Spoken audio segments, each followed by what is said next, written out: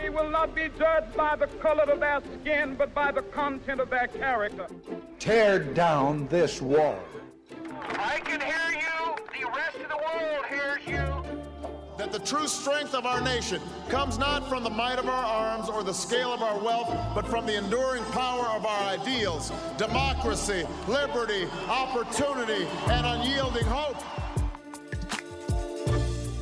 I accept your nomination for Vice President of the United States of America. From the Political Science Department at UW-Madison, I'm Adam Wigger, and this is 1050 Bascom. Today on 1050 Bascom, we are extremely grateful to have the opportunity to talk to Gavin Lutter, Managing Director of University Alliance at UW-Madison. University Alliance connects education, service, and research activities across UW-Madison with cities.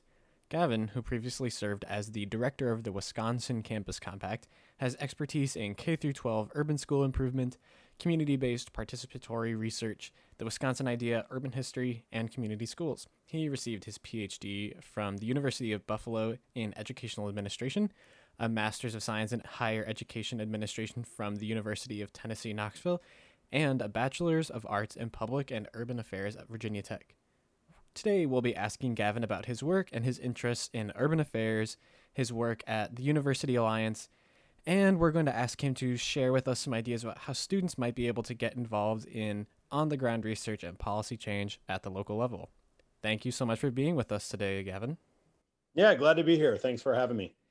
Do you want to start off by telling us a little bit about yourself and your education and some of the things that you're doing now on the UW campus?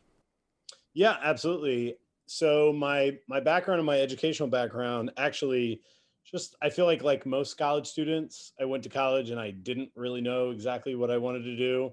I thought I did. I thought I wanted to be an engineer, but turns out that I didn't do so well in engineering. So I meandered, tried to find some things that were interesting to me. And it's interesting. I had an advisor at one point who said, I knew I liked dealing with people and I liked social issues. And I was always kind of drawn to, talking to people about controversial issues and wanted to be able to fix things, but I didn't know how to make a career out of it. And so I looked through the course catalog and found classes that sounded interesting to me. And they usually ended up to be in sociology. Then I had a professor say to me, if you want to talk about problems your whole life, go into sociology. If you want to fix problems, go into public affairs. And I said, okay, so how do I do public affairs? And so basically I got into I went to Virginia Tech and I got my undergrad degree in public and urban affairs in public and nonprofit management as a concentration. And at the same time, I was having a lot of great on-campus experiences. So I got really interested in how universities can work with college students to better understand public issues and bring the weight of the university into helping solve social issues. And so when I kind of went down that path of working with universities, somebody said, oh, there's a master's degree called Higher Education Administration. And I said, oh, that sounds kind of cool. Oh, and you can get it paid for? You can get an assistantship? Great, free master's degree. And so I did my master's at University of Tennessee in Higher Ed Administration. A lot of people who go into higher ed student affairs, they go into like Greek life and student activities and, academic advising, whatever. But I wanted to do something different because I wanted college students to understand public issues. So I actually did an internship with a place called the Howard Baker Center for Public Policy. And I don't know if your listeners would know this, but Howard Baker was a senator from the state of Tennessee who was the majority leader, Republican majority leader. He was the co-chair of the Watergate Commission hearings. So that's maybe how some students might know about this. But he also helped found the Bipartisan Policy Center, which is actually like a think tank in DC now, still active. Tom Daschle, and I'm blanking on the senator's name. I should know. He was the Senate Majority Leader from Tennessee. Anyway, and he really believed in careers in public service. He wanted college students to get involved in careers in public service. Didn't think that was a dirty word, and thought it was something to be heralded as kind of an honorable profession. So I worked there and got really involved in college student civic engagement initiatives. I started a living learning community at the University of Tennessee for students who are interested in public issues. And our main partner was political science, helping students understand the policy process. But there's kind of this formal policy process, like the informal policy process that we taught students about. And then we had a service learning placement in a local K-12 school. That got me exposed to the idea of community schools, basically improving a neighborhood and improving the schools at the same time. So that got me interested in starting a PhD program that I went to University of Buffalo, and I studied educational administration, K-12 educational administration, looking at school improvement and neighborhood improvement at the same time. And that's what I did my dissertation on. And I was really stunned that the university, we were doing work in the community in Buffalo, but the university really wasn't invested at all. And I thought, gosh, what a shame that the university is not invested. And then I, start digging in, and the structures of higher education really aren't supportive of doing work that advances social equity. And so I thought, well, what kinds of places allow me to change structures of higher education? So I took my first job at an organization called Wisconsin Campus Compact, and it's trying to advance community engaged scholarship and community engaged learning on campus. It actually put me in contact with the Morgridge Center for Public Service here and Morgridge centers across the state of Wisconsin. I actually got involved in the University Alliance, which is the work that I'm doing here on campus, because they asked me to be on their board because I knew something about community engaged learning. So that is kind of this long meandering way of saying, like, I had no idea what I wanted to do, but I just kept doing things that sounded interesting to me. And I ended up as the managing director of the University Alliance at UW-Madison. And that takes me into the main thing that I do on campus is I basically broker local government, University of Wisconsin partnership. Alliance is striving to be the main point of entry, kind of the public face, the front door for specifically units of local government who are struggling with issues that are kind of, above their capacity and or bandwidth to be able to deal with on their own. So we try to basically broker partnerships with people at UW who can help them address those issues. I know we'll probably get into the University Year program later, but that's kind of the flagship program that we run. That's kind of a structured way of partnering these local governments with UW-Madison. So hope that answers your question. That's kind of a long meandering way of saying that I'm doing pretty cool work, I think. What kinds of deals and partnerships are you brokering between the university and some of these local governments? Like, can you get into some of like the nitty gritty, or at least maybe give some examples of some of the ways that the University Alliance helps out local governments? Yeah, I mean, the main way that we do it, and this is it's a specific answer to me, but it's going to sound really general to you. But we have this University Year program that's basically a structured 3-year partnership between different units of local government and UW-Madison, structured over 3 years, where we basically, over 1 year, we get to know the local government and what their needs are. Basically, they articulate to us a list of things that they need help with, things that are stuck, things that are in their comprehensive plans that they just haven't had a chance to really dive into, or it's somebody's pet project, but it's like been sitting on the back burner because it's an ideal. It's not on fire right now, so they can't get to it.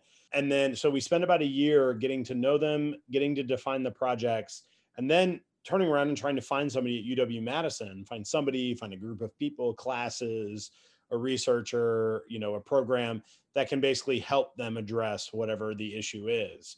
And then we spend that next year, after we've made those matches, the students and faculty produce some kind of deliverable, policy recommendations, design drawings and specs, community engagement strategies, data analysis, whatever it is. And then we provide that to the local government. Basically, instead of you as a student doing a hypothetical project, you're doing a real project defined by an actual person out in the community that is a public issue. And then that student produces something, or that group of students produce something. That's over the course of a year. And then the last years, we help them think about, how do you take ideas into action? So you have a bunch of recommendations and strategies. How do you actually then move those to reality? That's kind of a specific way of answering your question, but let me be even more specific and say, we've worked with, the city of Monona on a cluster of projects around bike and pedestrian infrastructure, for instance. They came to us and said, we are the city where the sidewalk ends. And we don't like that being known as the city where the sidewalk ends. So could you help us figure out how to take our biking and pedestrian infrastructure to the next level? Some students in landscape architecture, some students in planning, some students in business, some, students in a variety of different disciplines, help them think about how do you actually take biking and pedestrian infrastructure to the next level. Then a couple of years down the road, there's a comprehensive set of policies and strategies that now the city of Monona is actually starting to act on, including, new biking trails, walking trails, certain infrastructure improvements that they want to do that now they're going to take into account biking and pedestrian infrastructure.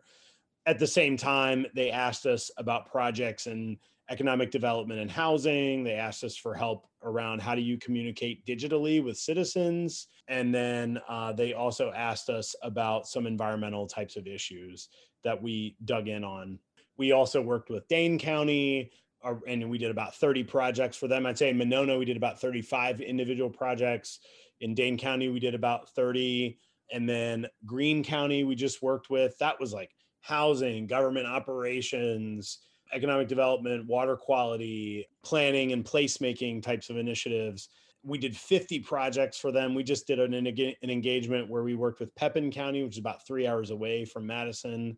And we did, about 20 projects for them, mostly in water quality, sustainability, and economic development and tourism, marketing. So yeah, I could tell you more about a bunch of those different ones, but that just kind of gives you an idea of the kinds of questions that people are asking us.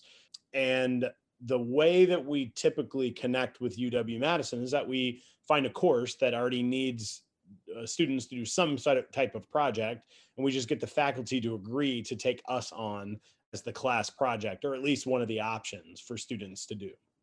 Do you guys ever do work with the Division of Extension? Because I know Extension does a lot with tourism, a lot, with 4-H and stuff. So yeah, is there like a partnership there with the university? Yeah, so the University Alliance has an advisory board, and Extension is on our advisory board. And, 2 years ago, I would have said we don't really do much with Extension, but now I would say it's a lot more structured. Very specifically, they have done projects with and for us. In Broadhead, the city of Broadhead, which is in Greene County, it was essentially looking at a trade market analysis. And we got a couple of college students in planning and landscape architecture to help them do a business survey, essentially to find out what are the major issues that small businesses are dealing with in downtown Broadhead, and how does that translate into opportunities that they might be missing. So Extension does that as a packaged program, like a trade market analysis. And then we basically got them connected with a city where they could then do their work. And then there are all other kinds of examples in the city of Durand this year, which is in Pepin County. Durand wanted a project done around, we know that the school system this is them framing the issue. We know the school system is important, but we don't know how to monetize that and actually make it in a way that people totally understand. And usually people understand in terms of economic. So we know that there are formal and informal economic benefits to having a school district thriving in our city, but we don't know how to do that. So we reached out to one of the Extension faculty who did a basic economic return on investment and some basic economic analysis on this, so they could then turn that over to the city. And then they did like an informal group, kind of a focus group, listening session, specifically with people who are at the school, and they talked about different ways that they do contribute to the local community. So Extension helped us do that. We did a project around community branding in Durand, and they have somebody who's an Extension. They have a statewide specialist who specifically works on community messaging and branding. And then they combined their initiatives with one of our journalism and communications classes, who did a comprehensive tourism marketing strategy. That was Doug McLeod teaches a class called Creative Campaign Messages. And so they were our client, but The person at Extension, Kristen Runge, actually did some of the pre-research that the students then used to turn around and do that. And we have some very concrete ways that we're going to be working in Adams County, very similar: trade market analysis, economic development summits, those kinds of things. So I would say really around the community and economic development areas where we mostly dig in, although this year we do have a 4-H extension agent who's also the ag extension agent for Adams County, serving as the point of contact for one of the projects around how to usher in sustainability education in the school. And so we're working with the Community Environmental Scholars Program to work with the 4-H agent as well as the local school system. So it's a long answer to your question, but it's mostly because I'm really proud that we have built up a strong relationship with Extension. How has the pandemic and the switch to virtual and blended in-person classes, how has that affected how students might get involved with this project or with projects like these? Yeah, I mean, I don't cop out answer here, but I want to say generally it hasn't affected us too much, mainly because, as you heard me say, our projects are happening all around the state. And, you know, we were in Pepin County last year, and I can guarantee you that 75% of students never stepped foot in Pepin County, even though they were doing projects that were very beneficial for Pepin County. Now, Doug McLeod's class, we actually went up right before the pandemic, and we did a site visit and we talked with community stakeholders and all that stuff. But this year, Doug McLeod's class goes on, and we are not going to do an individual group site. Sorry, we're not going to do a site visit. I think a couple of individual students might be visiting the community. Doug McLeod went up, took some pictures in preparation for their engagement. But, you know, largely, Adam, I'm kind of happy to say it hasn't really changed how we are doing business. I think the bigger issue that it's really presented to us is the nature of the kinds of inquiries that we're getting from local governments. And I say that, and not all the projects are like, how do we do this in the context of COVID? They're not all asking that. But, you know, if we thought economic development was a big issue before the pandemic, economic development is a major issue now because so many small businesses are struggling and we need to figure out how to get back up on our feet. And more people are realizing that they can work digitally and work from anywhere. That might open up some possibilities for different smaller communities. So, and add to that with the protests around Black Lives Matter and the kind of growing racial consciousness that people have had. And I know this is not exactly the pandemic, but it's hard to kind of disentangle what's going on right now in the country. Pandemic and racial injustice and uprising. 4 communities applied and they asked for help around diversity, equity, and inclusion. That has never happened before. And now that I think the pandemic has gotten everybody to go, we need to rethink a lot of things. And given the, you know, increasing racial consciousness, that this is a good time to also rethink how we structure our communities to make sure that they are open and welcoming for all people and not just for some. So Marathon County, Racine County, Waunakee, and Milwaukee County have all asked us for help around that diversity, equity, and inclusion area. And that's something that I frankly, you know, one of the things that's fascinating about my job, Adam, is that I get to pressure the university to put its money where its mouth is. So, and I hope that makes sense in the sense that, like, you know, the University of Wisconsin believes in the Wisconsin idea and, you know, we believe in racial equity and justice. Okay, great. Now we have an opportunity to do some work with partners. Prove it. And I don't want to be too much of a contrarian here. I mean, I'm of course a UW-Madison fan, and I do believe that we are going to rise to the occasion. But it's one of these things where I actually put opportunities in front of faculty, staff, and students and say, we have an opportunity to do something really incredible here around racial injustice alongside some of our community partners. Are you in? And if the answer is yes, heck yeah. The answer is no. The answer is then the question then becomes, well, why not? How do we need to better structure an opportunity for you to get involved in this stuff? So the nature of my work is really dictated by what our community partners are asking us for. And, you know, sometimes faculty come back to me and they say, oh, we want to work with you again, and we had a great experience. And my answer is, well, it depends on if communities ask us for that again in the future. I'll keep you in mind, but I hope that we can do something in the future, but it really depends on what communities are asking for. So it's kind of demand driven. I hate to put it in economic terms, but it's really demand driven community engagement, where it's not just us as the university coming in and saying, this is the kind of stuff we want to work on. It's really us listening to what the community needs and then figuring out how we can then work into it. Now, it's not to say that we never have an opportunity to, if we're sitting around the table and we're kicking around ideas and I say, oh, I have a faculty member who can do this. Are you interested in it? They might say, wow, we never thought to ask for that. That's great. I mean, we'd love to work on that.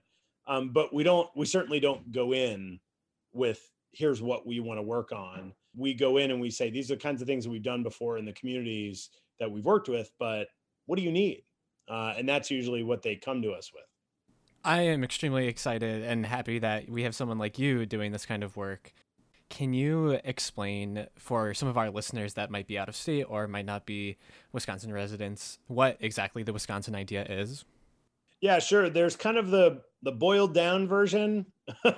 And then there's like the expanded version. I'm not going to get the full expanded version, but the boiled down version that oftentimes is kind of put into like a little talking point is the Wisconsin idea was an idea of some of the original leadership of the University of Wisconsin, Van Hise, that said, we believe that the boundaries of the state are the boundaries of the university, and that everybody in the public should be feeling the positive benefits of University of Wisconsin. It's essentially a tax funder subsidized think tank for the state. And this is what we should be doing.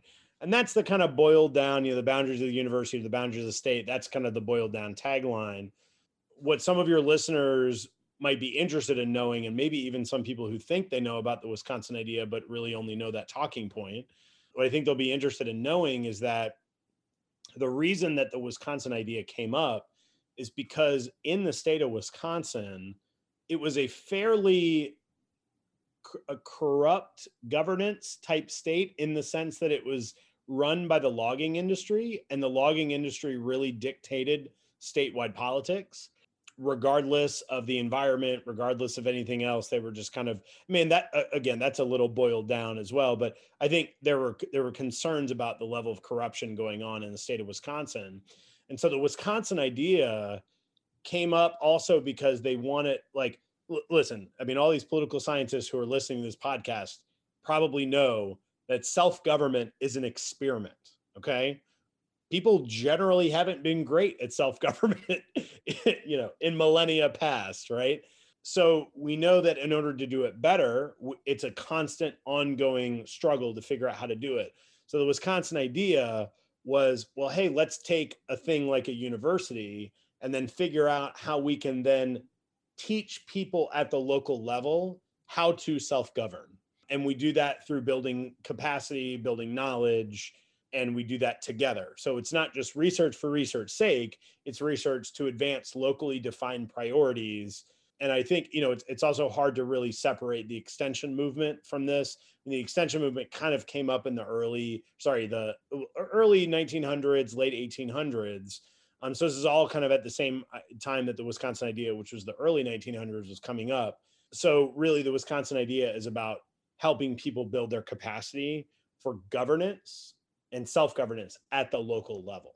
So that's where I feel like our program has kind of a really, really nice, like really getting back to the roots of the Wisconsin idea. We are helping build capacity at the local level for self-government. So that's my little primer in like 5 minutes on the Wisconsin idea. Oh, yeah, that was a perfect explanation for people that might not be familiar with it. Now, I know you also do work with cows, and for listeners, I don't mean cattle. Do you want to maybe explain what that means? Yeah, it's interesting. So it's a think and do tank on campus at UW-Madison. That's what they call themselves. Committed to doing values-based type scholarship. So values-based meaning they're trying to advance a society in which sustainability, equity, and democracy flourish. And so if those things are not forefront in the work, then they won't do it. So cows used to stand for, and I don't know if Joel Rogers, my boss at Cows, is going to be listening. He's probably going to shriek when he hears me say it. It used to stand for the Center on Wisconsin Strategy, COWS. And given that a lot of our work was happening not just in Wisconsin, but actually across the state and across the country and sometimes across the world, we thought that Center on Wisconsin Strategy was kind of too small. So instead, we just kind of did this kind of like IBM and AARP, you know, they just kind of like dropped what it originally meant. They're just known as IBM and AARP now.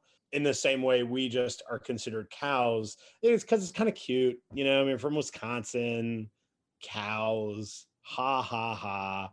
But I mean, cows.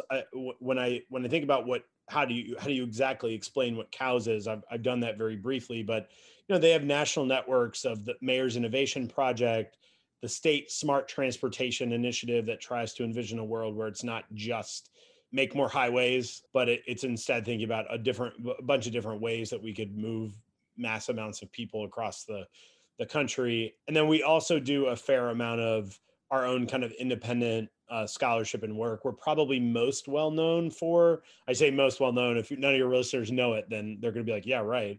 But we do the State of Working Wisconsin, SOWW, State of Working Wisconsin every year. So it's kind of a snapshot of what the labor market looks like in Wisconsin. But we've also done projects like Race in the Heartland. So, you know, racial equity in the Midwest. What does that look like? Equity in apprenticeship. So how do all people across all different backgrounds, how do they equally take advantage of apprenticeship programs, and how does that fuel the local economy? We've also done some work on green jobs in the green economy and what that could look like for a state like Wisconsin or other states. So we do a fair amount of Wisconsin-based type of policy research, but there's also a fair amount of like national networks that we're also running. And some of your listeners may know, I mean, the mayor of Madison, Satya Rhodes Conway, used to be the director of the Mayor's Innovation Project. So it's kind of a group of mayors who are committed to sustainability, equity, and democracy. So yeah, that's Cows. And Cows just happens to do a lot of work with local governments. And so our fearless leader, Joel Rogers, MacArthur Genius Award winner, like really, really smart guy, has been working on city policy for a long time. He was one of the people at UW who said, hey, we need to be doing more at UW to get us involved in helping cities run well in Wisconsin specifically. So that's part of the reason why I'm based at Cows.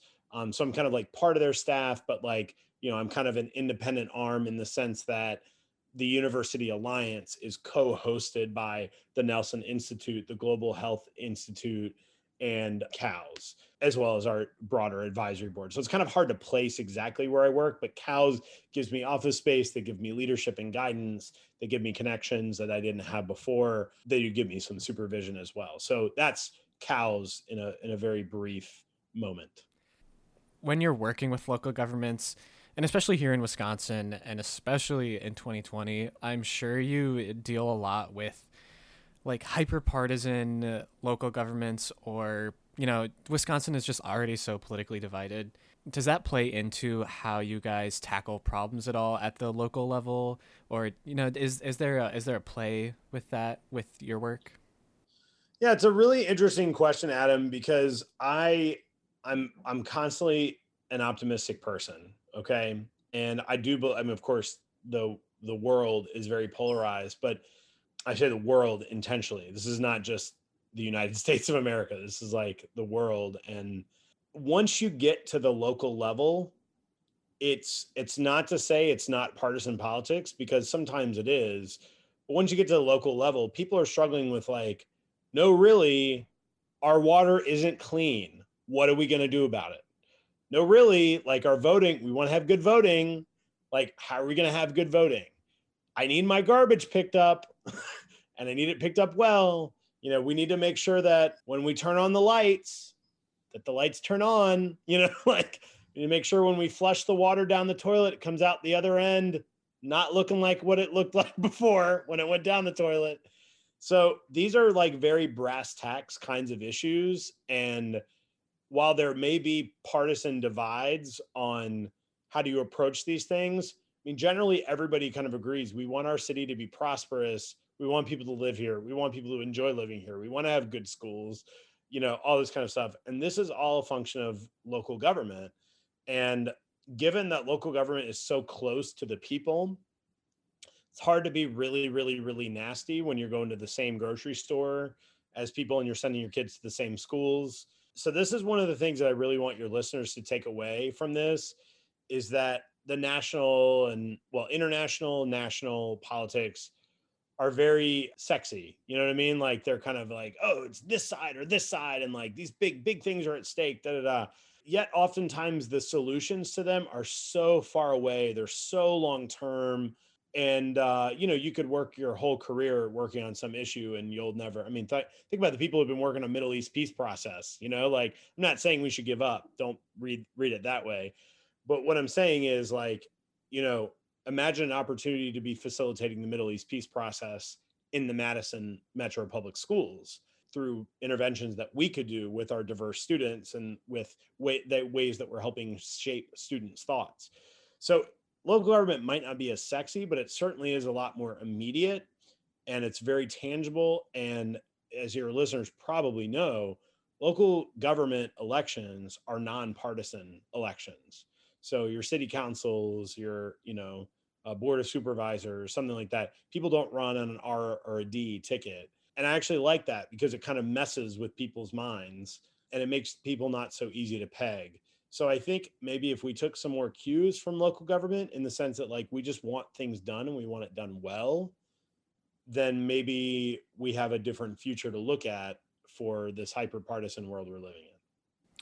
Yeah, that is an excellent maxim for that. As we're running out of time, do you have any advice for students that might want to get into this kind of work, that might want to really get their hands dirty and kind of like cows think and do? Yeah, absolutely. First of all, I would tell them to contact me. I'm a good way in. I will say that with a caveat in the sense that like, I'm not just going to turn you loose and let you do whatever the heck you want to do. I'm going to make sure it's in line with what some of our local governments need. So I would definitely say, look me up, have a conversation. We're also going to be teaching a class in the spring called Welcome to Your Urban Future.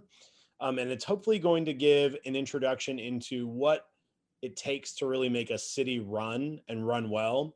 And we're going to infuse it. It's everything from like basics of city structures, like how do they run, to infrastructure, giving you a very, very brief overview of like the infrastructure needed, to, health and wellness and recreation, to equity issues going on in the city, to how cities make decisions. It's going to be a very, very broad overview class. It's like going to be a 200 level course.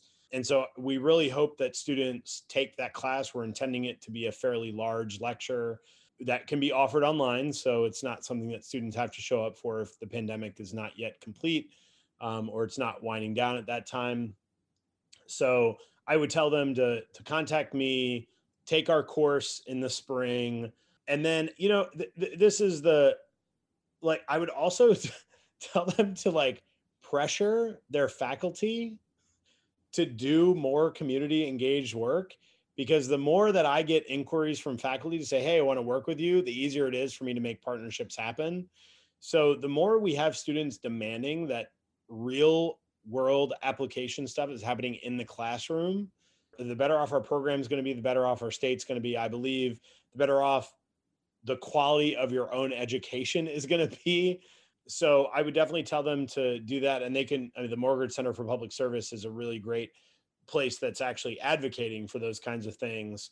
I would also tell them to look at our website. So it's University, see what we did there? It's really kind of clever. University.wisc.edu.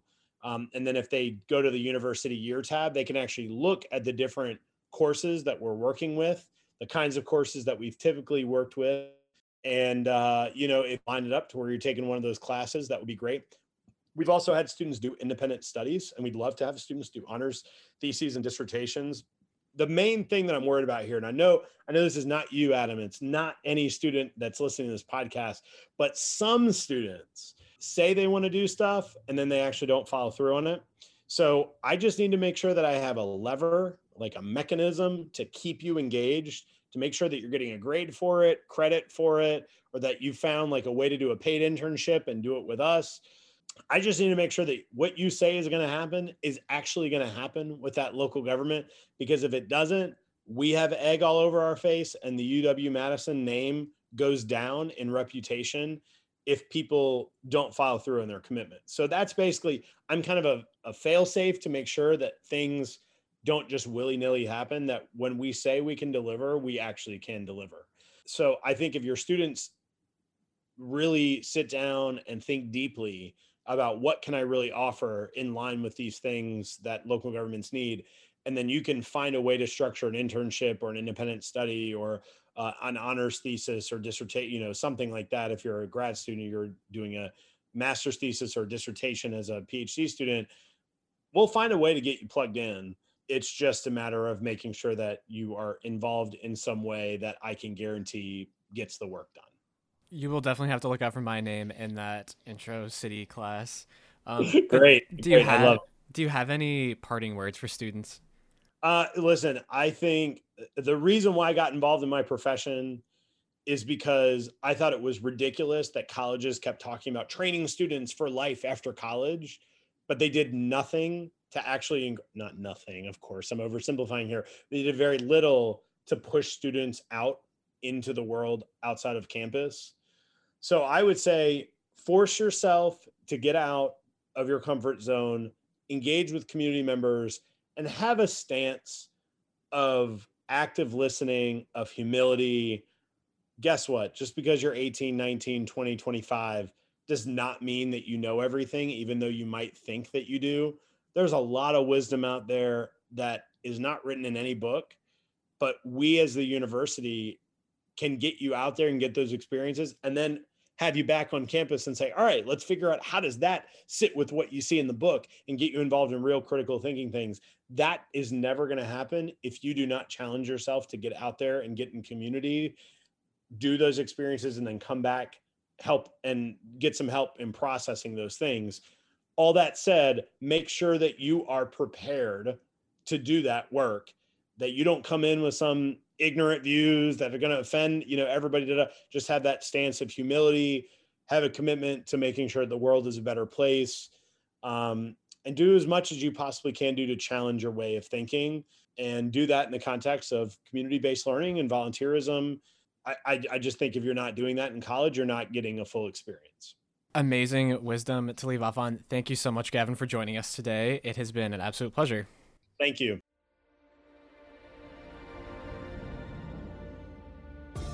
For more information about 1050 Bascom, visit polysci.wisc.edu and search for 1050 Bascom. 1050 Bascom is edited by Adam Wigger, produced by Amy Gangle, and recorded remotely. For now.